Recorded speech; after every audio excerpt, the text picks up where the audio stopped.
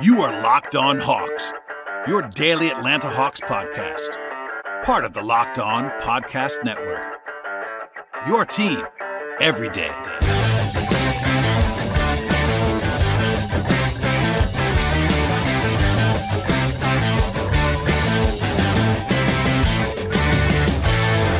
Hello, friends. Welcome to episode 1359 of the Locked On Hawks podcast.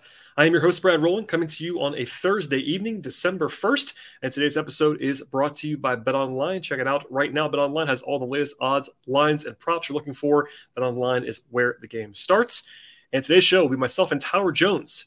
Part one of two you're about to watch or listen to. Part two should be arriving shortly as you're listening to this podcast or already in your feeds at this point, no matter where you get your podcasts. And also, I want to encourage you to make the podcast your first listen each and every day. Check us out across podcast platforms, Apple Podcasts, Spotify, Stitcher, as well as on YouTube on the video side.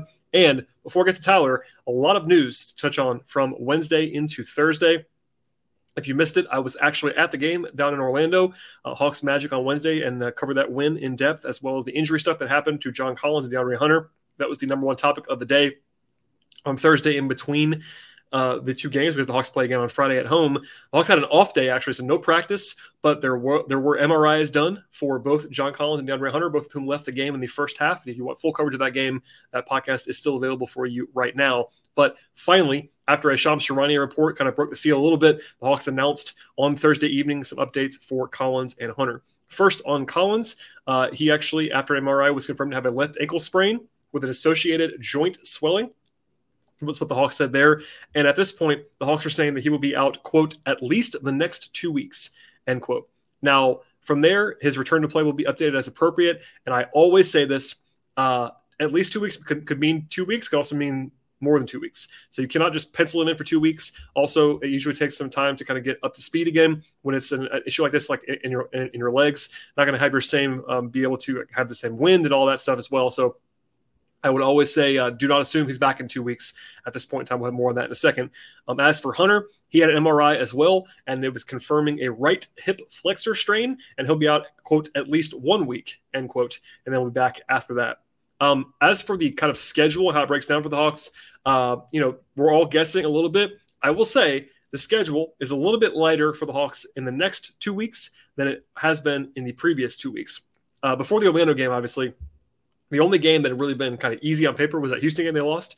But they have Denver, which is a tough one on Friday for sure. But then OKC on Monday. Then they have a road trip to New York against the Knicks and the Nets. Those are winnable games. They have to play the Bulls at home. They have also games later on, about 2 weeks from now. They have Orlando 2 more times and Charlotte. They have a stretch over a 6-day period when they play Orlando, Charlotte, Orlando.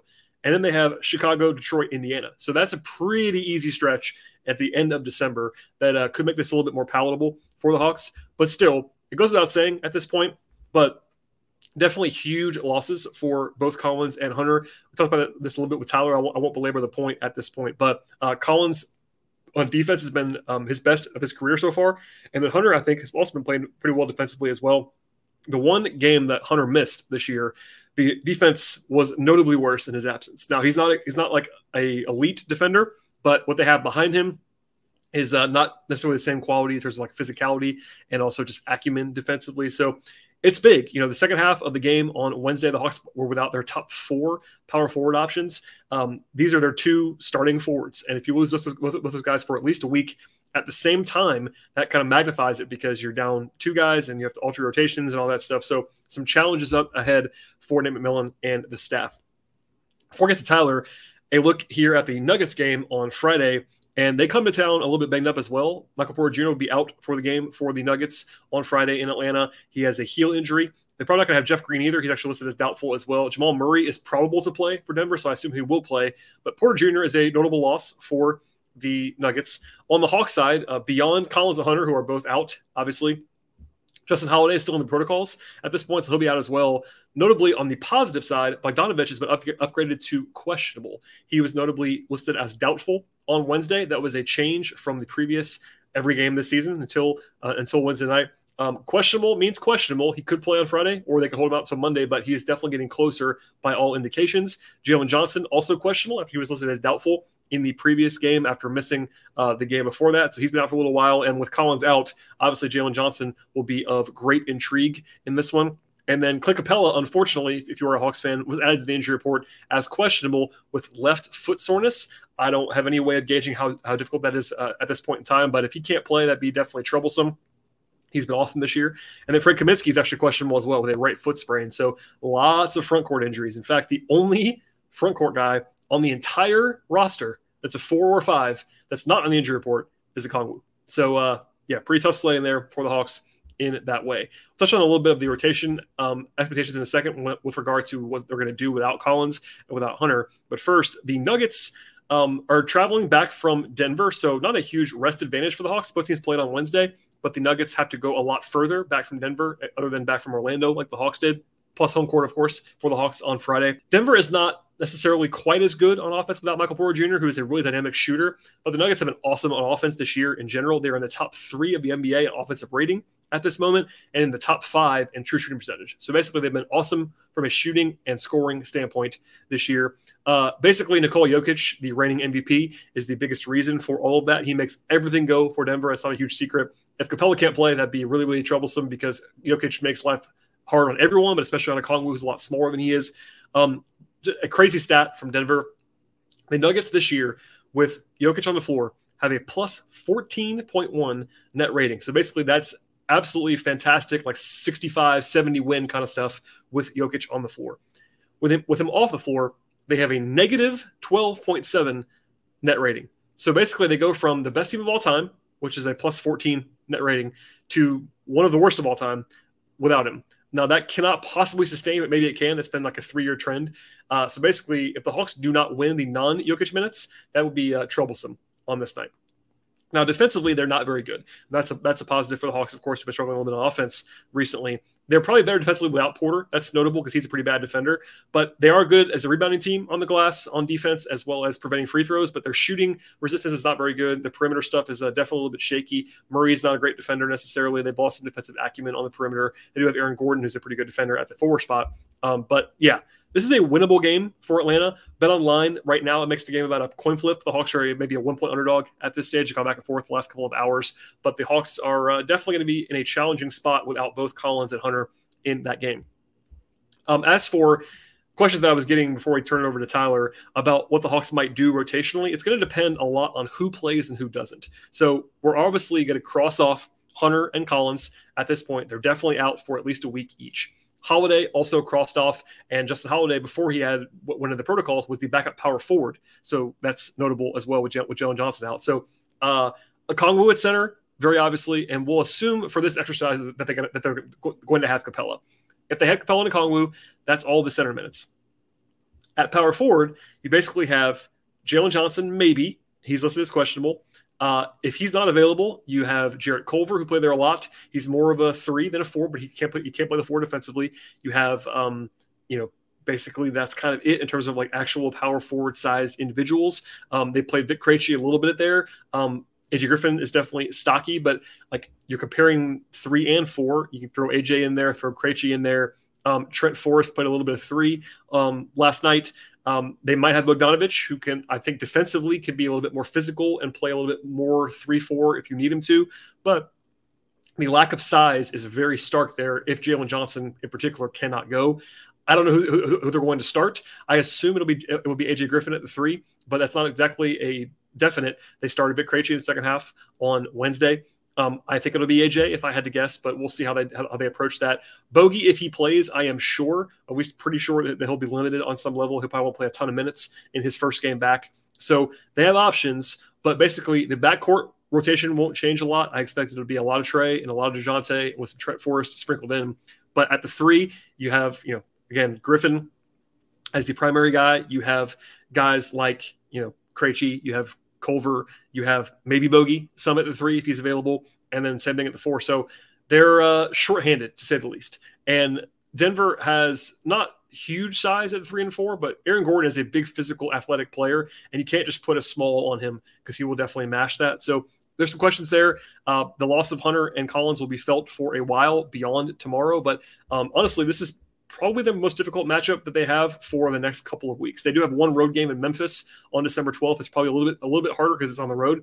But yeah, Denver is a good test point, especially with Jokic making life difficult on everybody on the opposition team. So we'll have full coverage of that game afterwards on Friday evening. I'll be in the building for that one, and that would be interesting. But yeah, not the worst news, generally speaking, on Collins and Hunter. Yes, this is multi-game absences for both guys, but neither one was like ruled out for months or in surgery, all that stuff. These are injuries that are real and definitely more than nagging, but they do have timelines that are at least kind of roughly projected. And with Bogey coming back, that definitely helps a little bit if he's able to go on Friday or at least on Monday after the Hawks have the weekend off.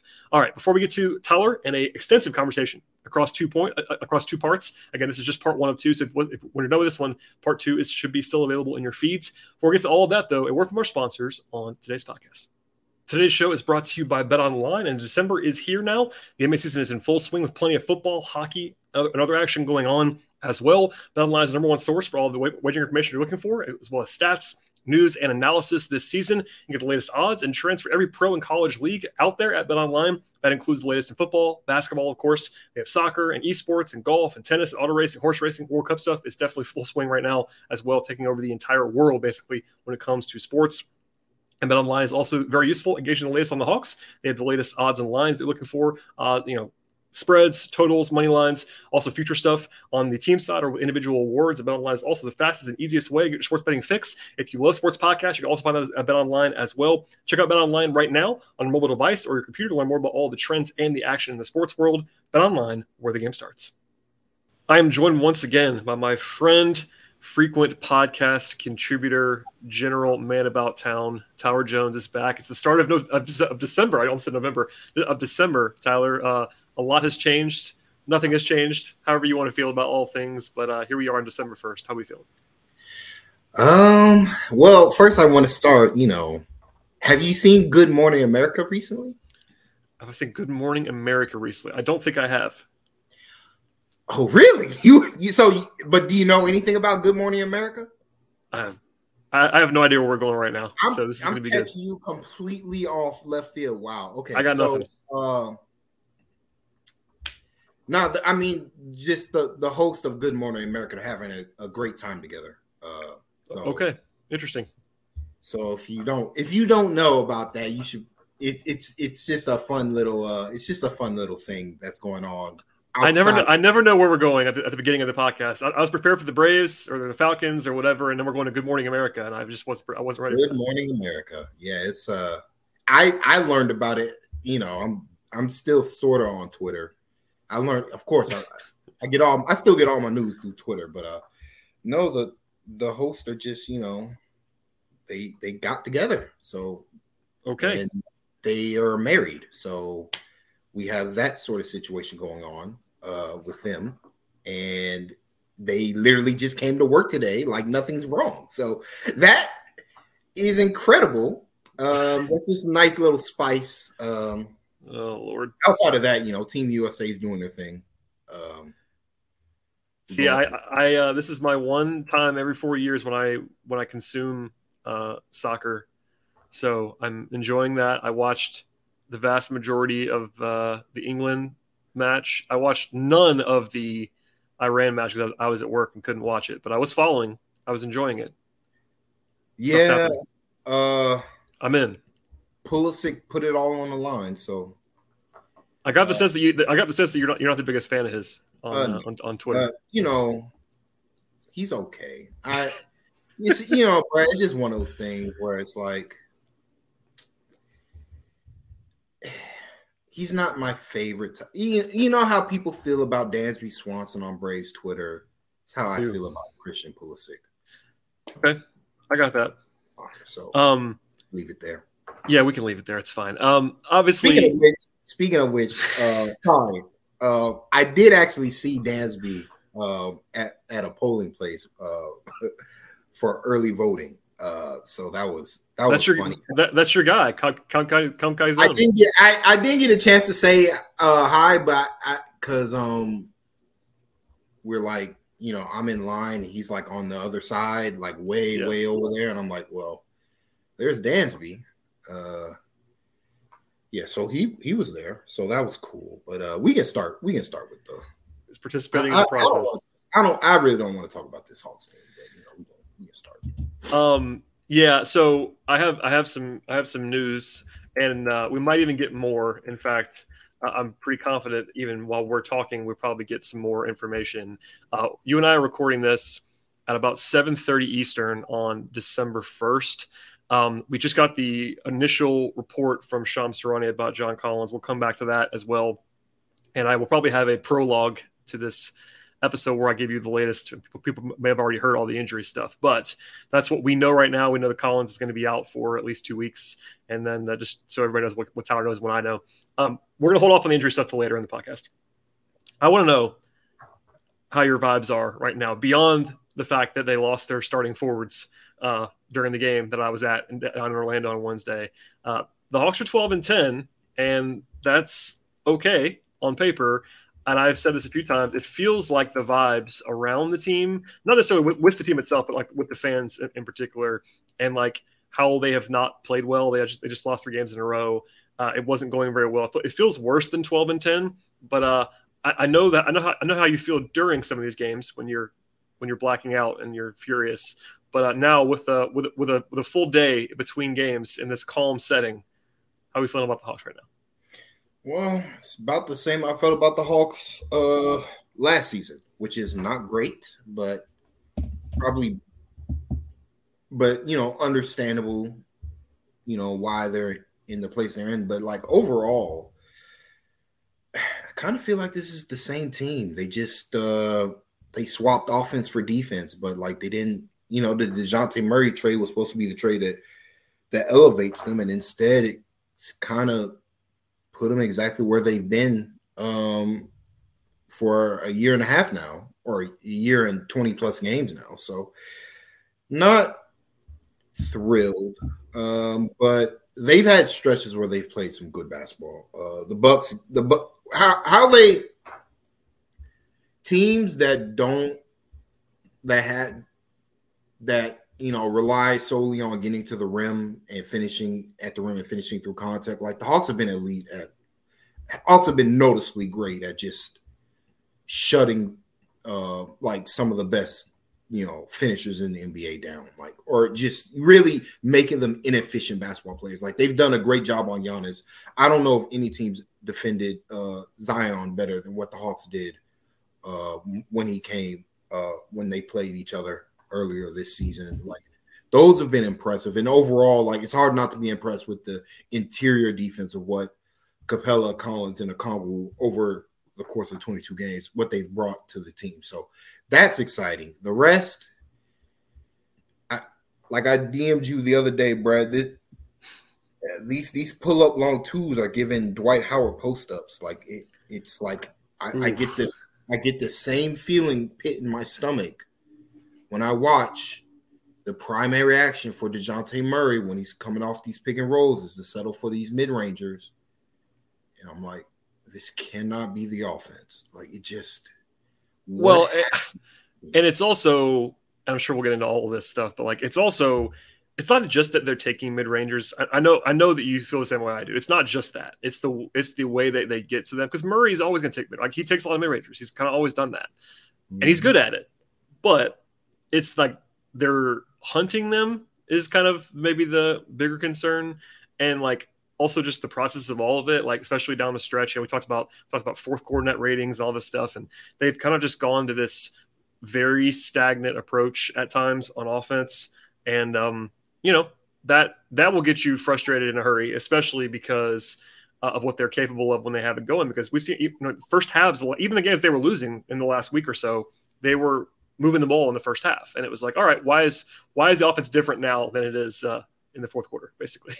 Well, it could be a couple things. I theorize that maybe playing DeJounte Murray and Trae Young 38 plus minutes every night isn't a good thing, and maybe they should be playing less, or the rotation should be different, because this fourth quarter thing, I mean, even against the Magic, it was the same, where they just like, you can very feel like the energy is out of the ball. Like it's a lot of walking the ball up the floor, pounding the shot clock, making sure time goes off, which is fine if you execute, but they aren't executing. So it's like you're not giving yourself enough time in the shot clock to do the ball movement thing. So you're relying on brilliant one-on-one play. And when Trae Young and DeJounte Murray don't execute or don't make their shots or, turn the ball over at the, weird turnover spells where they, even though the Hawks, I think, still statistically are top of the league at turnover rate, like they just have weird times where they would just give the ball away. And, it's, I don't know. It's just not fun to watch. I really wish Trae and DeJounte would work more off the ball and do more in general when they're operating as the primary creators. Like, it's just too much one pass. If they make one pass, they're not moving off their spot and they're not relocating. And it's really killing what the other guys on the floor can do. And like, we're not getting that added value. Like, to me, I feel like we got DeJounte Murray and he might as well, like, it's as if we didn't get, a borderline all-star caliber basketball player. It's like from what we lost from Kevin Huerter, the 3-point shooting from Kevin Huerter, and like Murray defensively has been okay, but he's had stretches where he hasn't been good either. But over, like, to me, it's just weird. Like, it's just like, and I feel like this anxiety a lot of Hawks fans are getting is just, this team's not better. Like, I think that's my fundamental thing. Like, this team just isn't better than what they were when they made it to the Eastern Conference Finals, or even last year. Like when they had their run, when they went like 33-12 or something like that. Like, they're not there. Maybe they get there, but it's like it's the same team where they struggle against good competition or teams that know how to defend the Hawks' primary pick and roll action. And they kind of just don't have a plan B, don't have a plan C. Like, it's very disappointing to watch them on offense is my biggest takeaway. Yeah, and, beyond the broad strokes, because, like, look, the simple way that I've put it before is there is no way a team – this is overly simple. I want to be clear about that. There's no way a team that was as good as they were last year on offense, or as good as they even were 2 years ago on offense, and it has had Trae Young, who's not playing fantastically individually this year. He was actually quite good last night, I thought, in Orlando, but they should not be a below average offense with Trae Young healthy for this long of a sample. I know it's not a huge sample size, but it's a quarter of the season, and they've been a below average offense. Now, they've been better than that with Trae on the court, but they were elite with Trae on the court previously. And the same issues, kind of similarly anyway, they've been bad with Trae off the court. Again, that's one of those things that's like supposed to be fixed by the Murray thing. And again, it's a small sample size, but like that's part of it. And look, this is also an arbitrary endpoint, but I'm going to throw this to you. Fourth quarter offensive rating this season. The Hawks are 28th in the league. They're scoring less than 104 points per 100 possessions in the fourth quarter. Now, there's some garbage time in there, I'm sure. That's the raw stats. But like, it also matches the eye test, and that's when the worst impulses have come out, to your point before. Like, that's when they really get into the your turn, my turn, clear out, and that's the whole offense plan. The worst example of that was of course, the Houston game, when they got into the tit for tat with the Rockets guys, and it was like, now it's individual one-on-one game, and they were terrible defensively in that game, but offensively, the fourth quarter was as bad as it gets. I implore people to watch that fourth quarter on offense. Just nothing happened. They played 1-on-1 and 2-on-2 for the entire half, especially the entire fourth quarter. That game was so bad. I was like, they need to pull Onyeka off the floor because he's literally not doing anything. And it was like, it wasn't even like they literally. Did he touch the basketball that game? Like, no, nobody did, to be fair. But yeah, Kong had a couple of weird games in there. We can talk about him later too if you want. But no, it is. No, but Brad, I want to talk about the Onyeka point now. But it's like he's had some weird games, yeah. But like, what's his role? Like, what's his offensive role on this team? Well, John Collins' offensive role. I was about to say Johnson's. We've done the Collins thing so many times. You and I have done the Collins thing so many times, but it's the same thing. You know what I mean? Like, it's not exactly the same because like, Onyeka is like supposed to be the primary role man. At least with Collins, they have the excuse of like he's playing the 4 next to Capella or next to Okongwu, and it's like, all right, and he can shoot. And not this year so far, but he usually can shoot.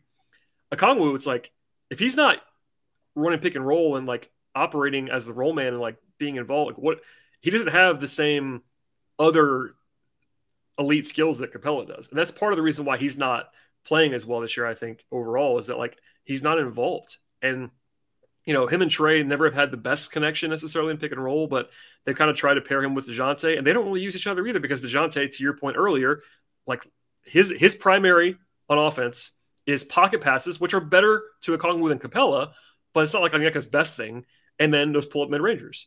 And I don't know, it was always going to take some time, and I've tried to show that even to myself. I tried to like be consistent about that, talking about this. Like they were never going to be fully formed on offense so far in October and November, but like all of the worst instincts of what I thought it might be has kind of been what it was so far. And early on in the season, DeJounte had it going, like it was playing really well, and it didn't really show up as much. But as soon as he had kind of a slump, you know, that's when it starts to show up more because they don't do anything off the ball. It's not, we focused on this a lot. Like it was always like, all right, Trey has to play off the ball now, but like Trey hasn't really done that, number one. And number two, DeJounte's not doing anything on off the ball either. He's kind of doing the floating because I think he got used to playing on the ball in San Antonio, and it's now that's where his brain is.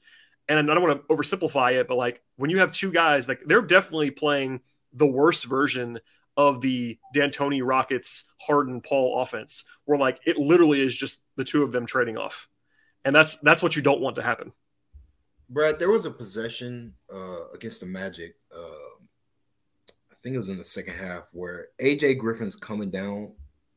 Is like DeJounte Murray's coming down the floor. They call a play for AJ Griffin. AJ Griffin comes off a screen, and then he gets middle, and like he gets actual dribble penetration to the point that he causes somebody to help. Unfortunately, the help comes directly behind him. Because DeJounte Murray, after he passes the ball, like DeJounte Murray passed the ball 35 feet at the top of the key and didn't move the entire possession.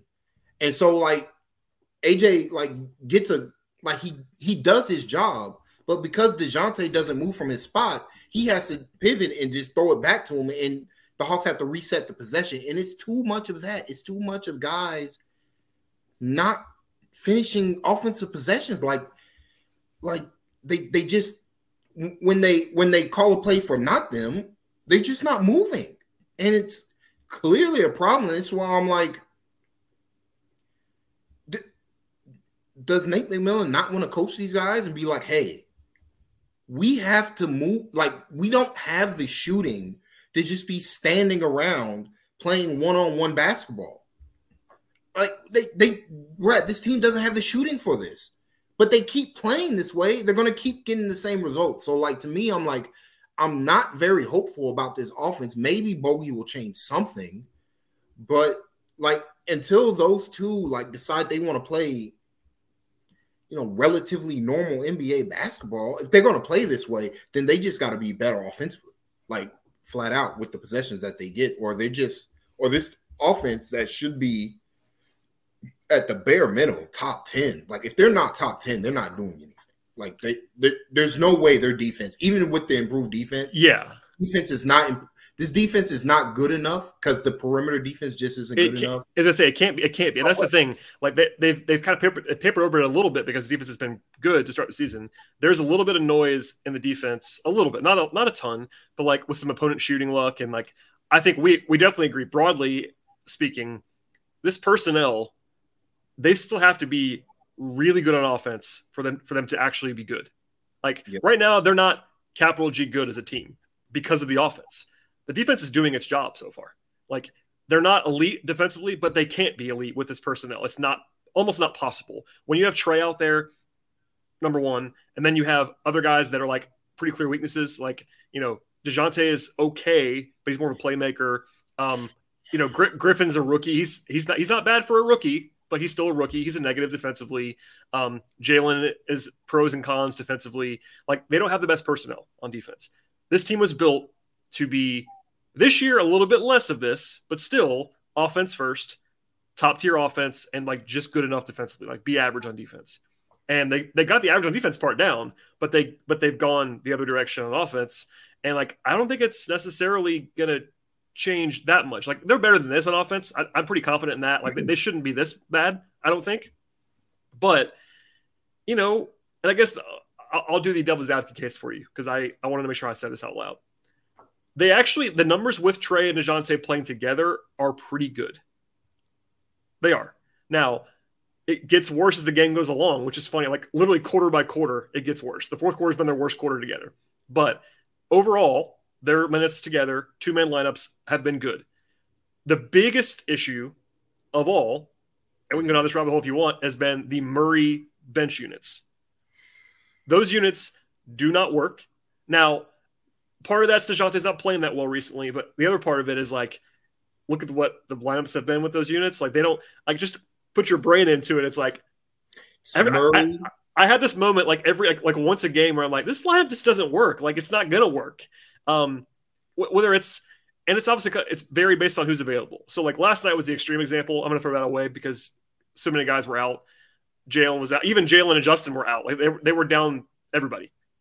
But like, you look up and they're playing Murray and Aaron Holiday or Murray and Trent Forrest, and you got AJ. That's helpful, but it's AJ and Jalen and Onyeka, and like, it's not the worst personnel I've ever seen, but the theory of the case on offense in particular just doesn't work. Like, you only have one shooter, and it's AJ. At least with Trae on the court, Trae and AJ, like, at least you have two shooters. With these Murray minutes, they have one shooter on the court, and that's if AJ's even out there. If AJ's been playing with the starters, maybe he's on the bench. But like, and it's not just that simple, but that's, if you look at the numbers and the lineup data, I don't want to bang the table on it all the time, but like, the lineups that get them killed are when Trae's off the court. And that's not a new problem, but it's also a different problem this time around because they had the initiator with DeJounte. It's everything else. They don't have the shooting. Like, in past years, they didn't have the initiator. Now they have the initiator, and the supporting guys, sans AJ, just don't make sense. Like, they just don't make sense with him at all. I wonder where that bench shooting went, bro. Well, let's just say we were on this early. I know I get accused of being like, it's kind of funny. You'll appreciate this, actually. This year, I've been getting yelled at for being too positive, which I just find hilarious. Like, let's be serious. Twitter's gotten funny. But you know what I mean, though? And it's because I'm not trying to fire Nate every night, and I'm not saying that they're the worst team in the league. And I get it. But like, all summer long, it was the opposite. When it was like, why are you hating on the team? We have plenty of shooting. We got DeJounte and Murray, so obviously we're better on offense. All these things, and it's like, guys, I'm not just saying stuff to say it. It's the theory of the lineups, and yeah, you can certainly make an argument that maybe I'm too high on player X or too low on player X, but like, they just don't have enough shooting, and that's, thank God they're playing AJ. Can you imagine if Nate was just not playing AJ like he was early in the season?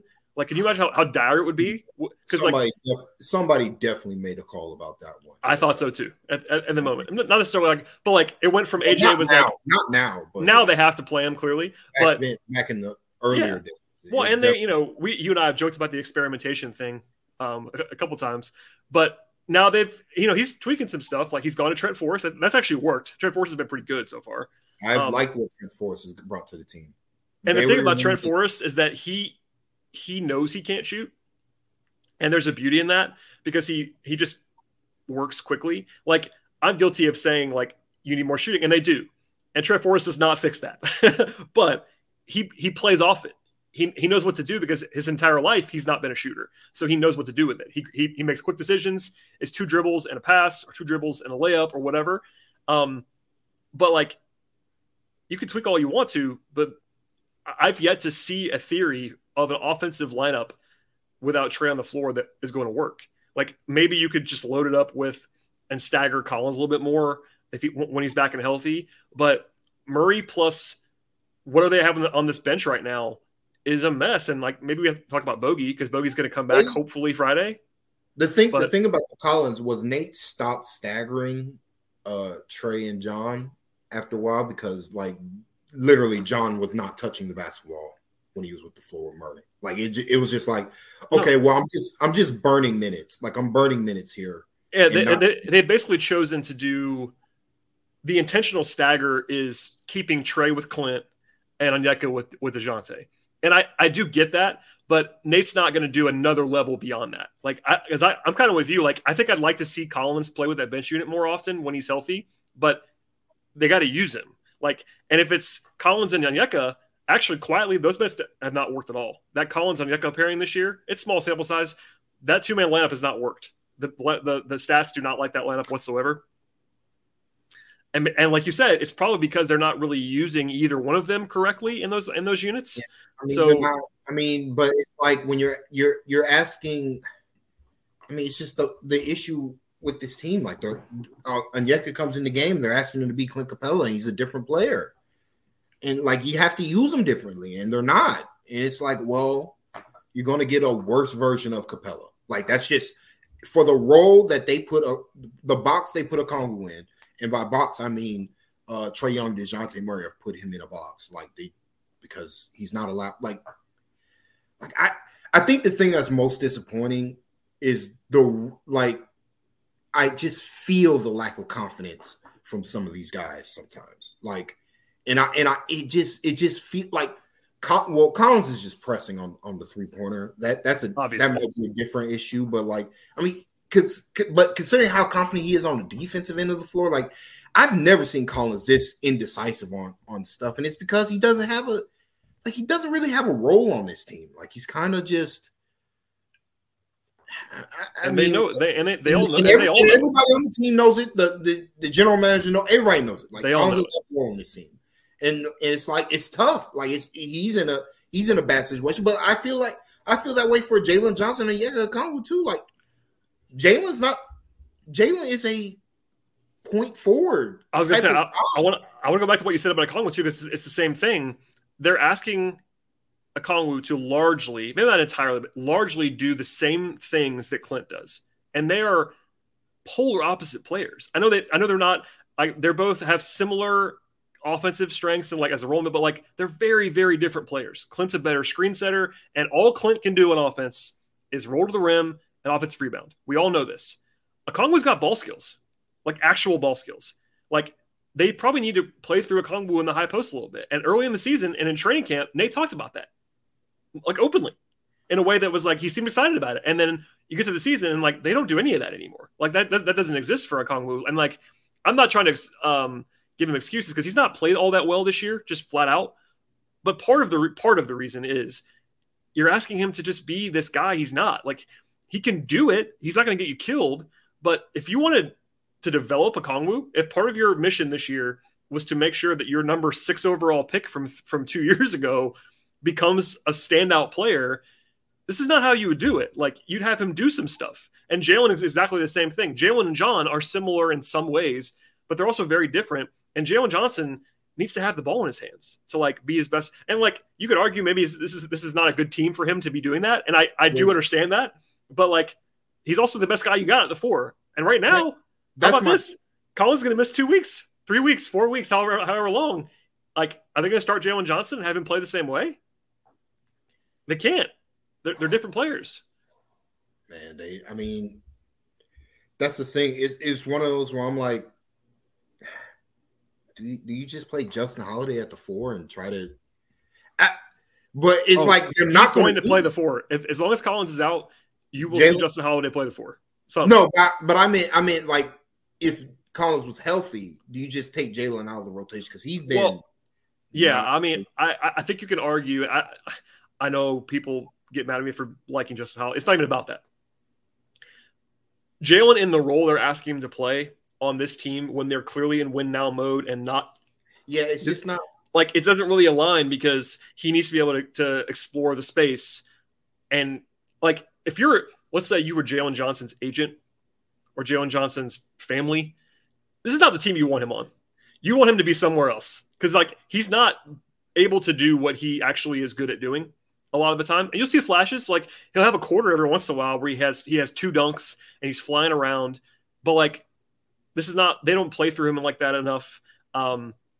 I think Collins is probably the number one example because of obvious reasons, but Jalen's similar in like all three of these guys don't play the way that they probably should play. And it's not anybody's fault. It's just the way they're using them. But I feel like they could play like, to me, that all this feels like the coach isn't maximizing the talent he has on the floor because he doesn't know how. Like, he's not innovative. It's not what he does. He doesn't see the whole board.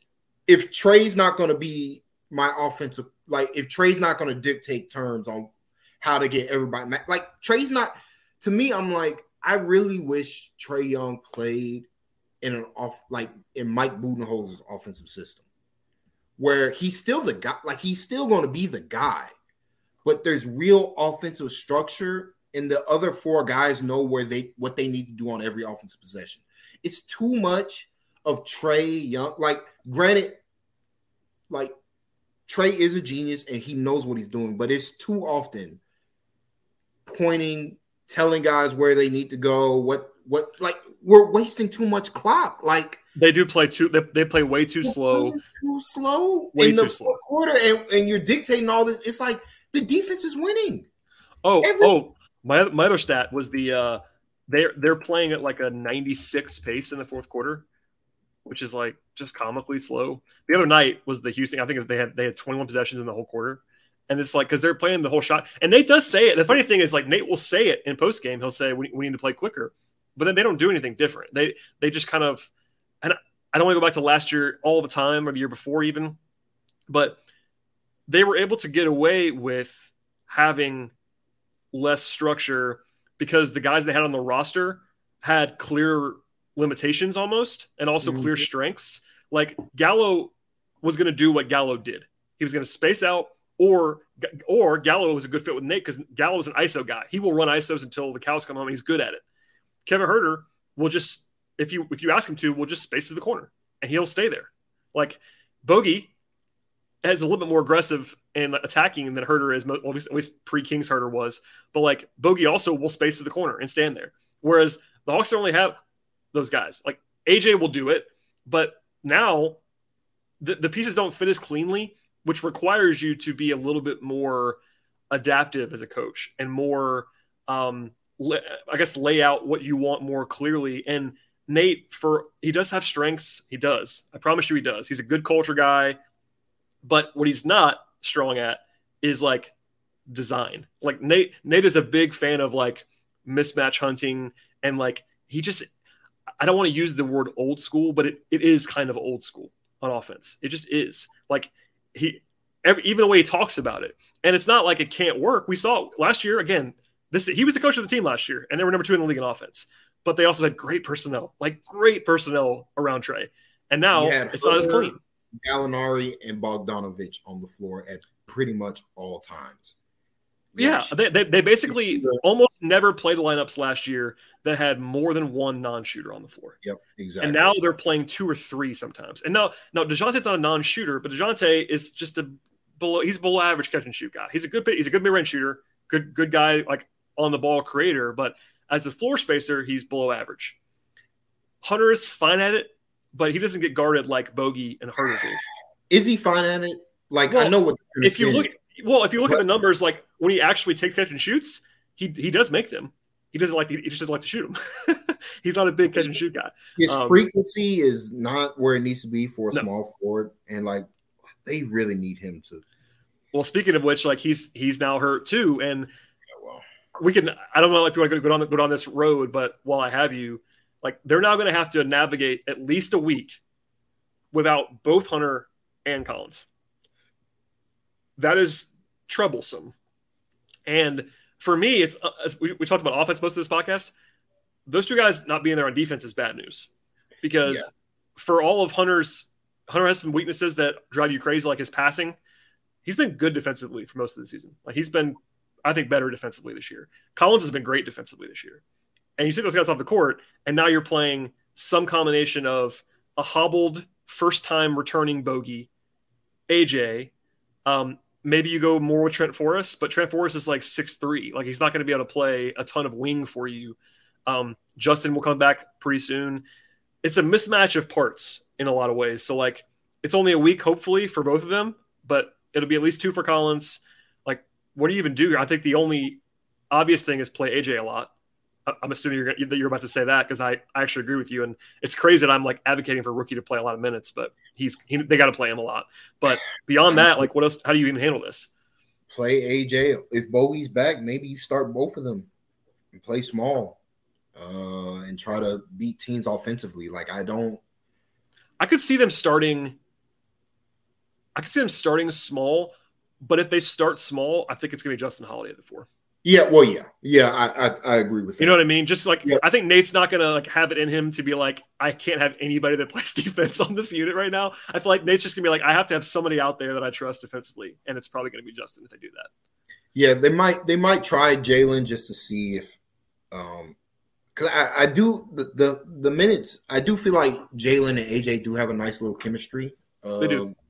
So maybe he just plays the young guys and figures it out from there. But Jarrett Culver, that's the thing. These aren't great options. Like Vit Krejci, second half starter. Vit Krejci from Wednesday night. Vit played more minutes than AJ Griffin in the second half last night. I'm sure you enjoyed that. That was a moment. I mean, but he brought AJ in for one offensive possession with the starters. It was 2 minutes to go. It got to like 15 again, and they were like, all right, we got to put AJ back in. But no, there have been, for as much as we have joked about the experimental thing, there have been some things that I don't think I've ever seen before rotationally this season. There was that game when AJ played the entire fourth quarter and he hadn't played the whole game. That was one. Last night, the Hawks started in the second half 2 guys who had not played a single rotation minute of the season before last night. And I know Culver came in the first half, but Vit had not played in the rotation all season, not once. And he started the third quarter of the competitive game last night. So that was incredible because I was like, what? I mean, I'm watching Culver and I'm like, I guess Culver's fine, but Vit's just out here and like they were okay, but like they're playing the Magic.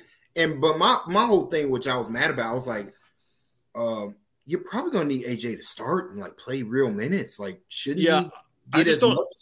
I'm sure there was and I joked with you even on Twitter, like I was expecting Nate to say something like, he just wanted to keep everybody in their roles, not knowing that Downriver was going to be out, but like, okay, let's just talk about this. So Friday they played Denver, right? We're recording this podcast Thursday night. They play Denver tomorrow. Hunter's out, Collins is out, Justin Holiday's out for sure. Now Bogey and Jalen are questionable as we speak, but like AJ has to start on Friday. And I assume AJ's going to play 30 plus minutes, especially without Justin.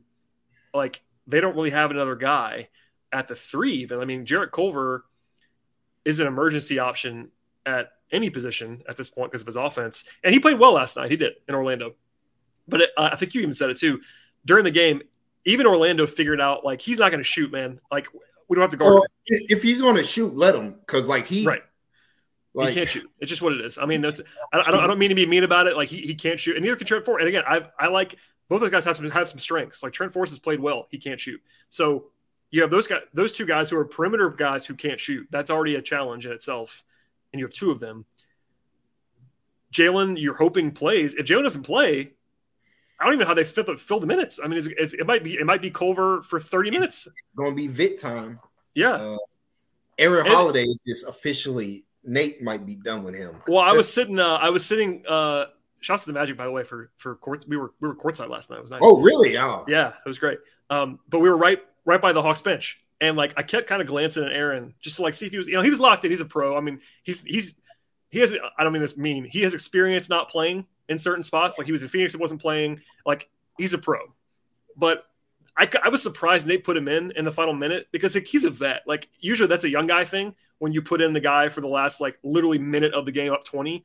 But as soon as he asked, he warm up off, runs in. But yeah, I think that might have just been the shift there. But he might have to play now because of everything else. That maybe they just get smaller everywhere and goes up down a position because especially tomorrow, if Jalen's not there, like they are incredibly small. And they even tried Okongwu and Kaminsky together last night. All right, that's a wrap on part 1 of this 2-part episode with myself and Tyler Jones. If you missed anything from this week, it's been very busy on the podcast. We definitely encourage you to subscribe to the show, but part 2 should be available in your feeds right now. Go ahead and flip on over to that one, and we'll see you all next time.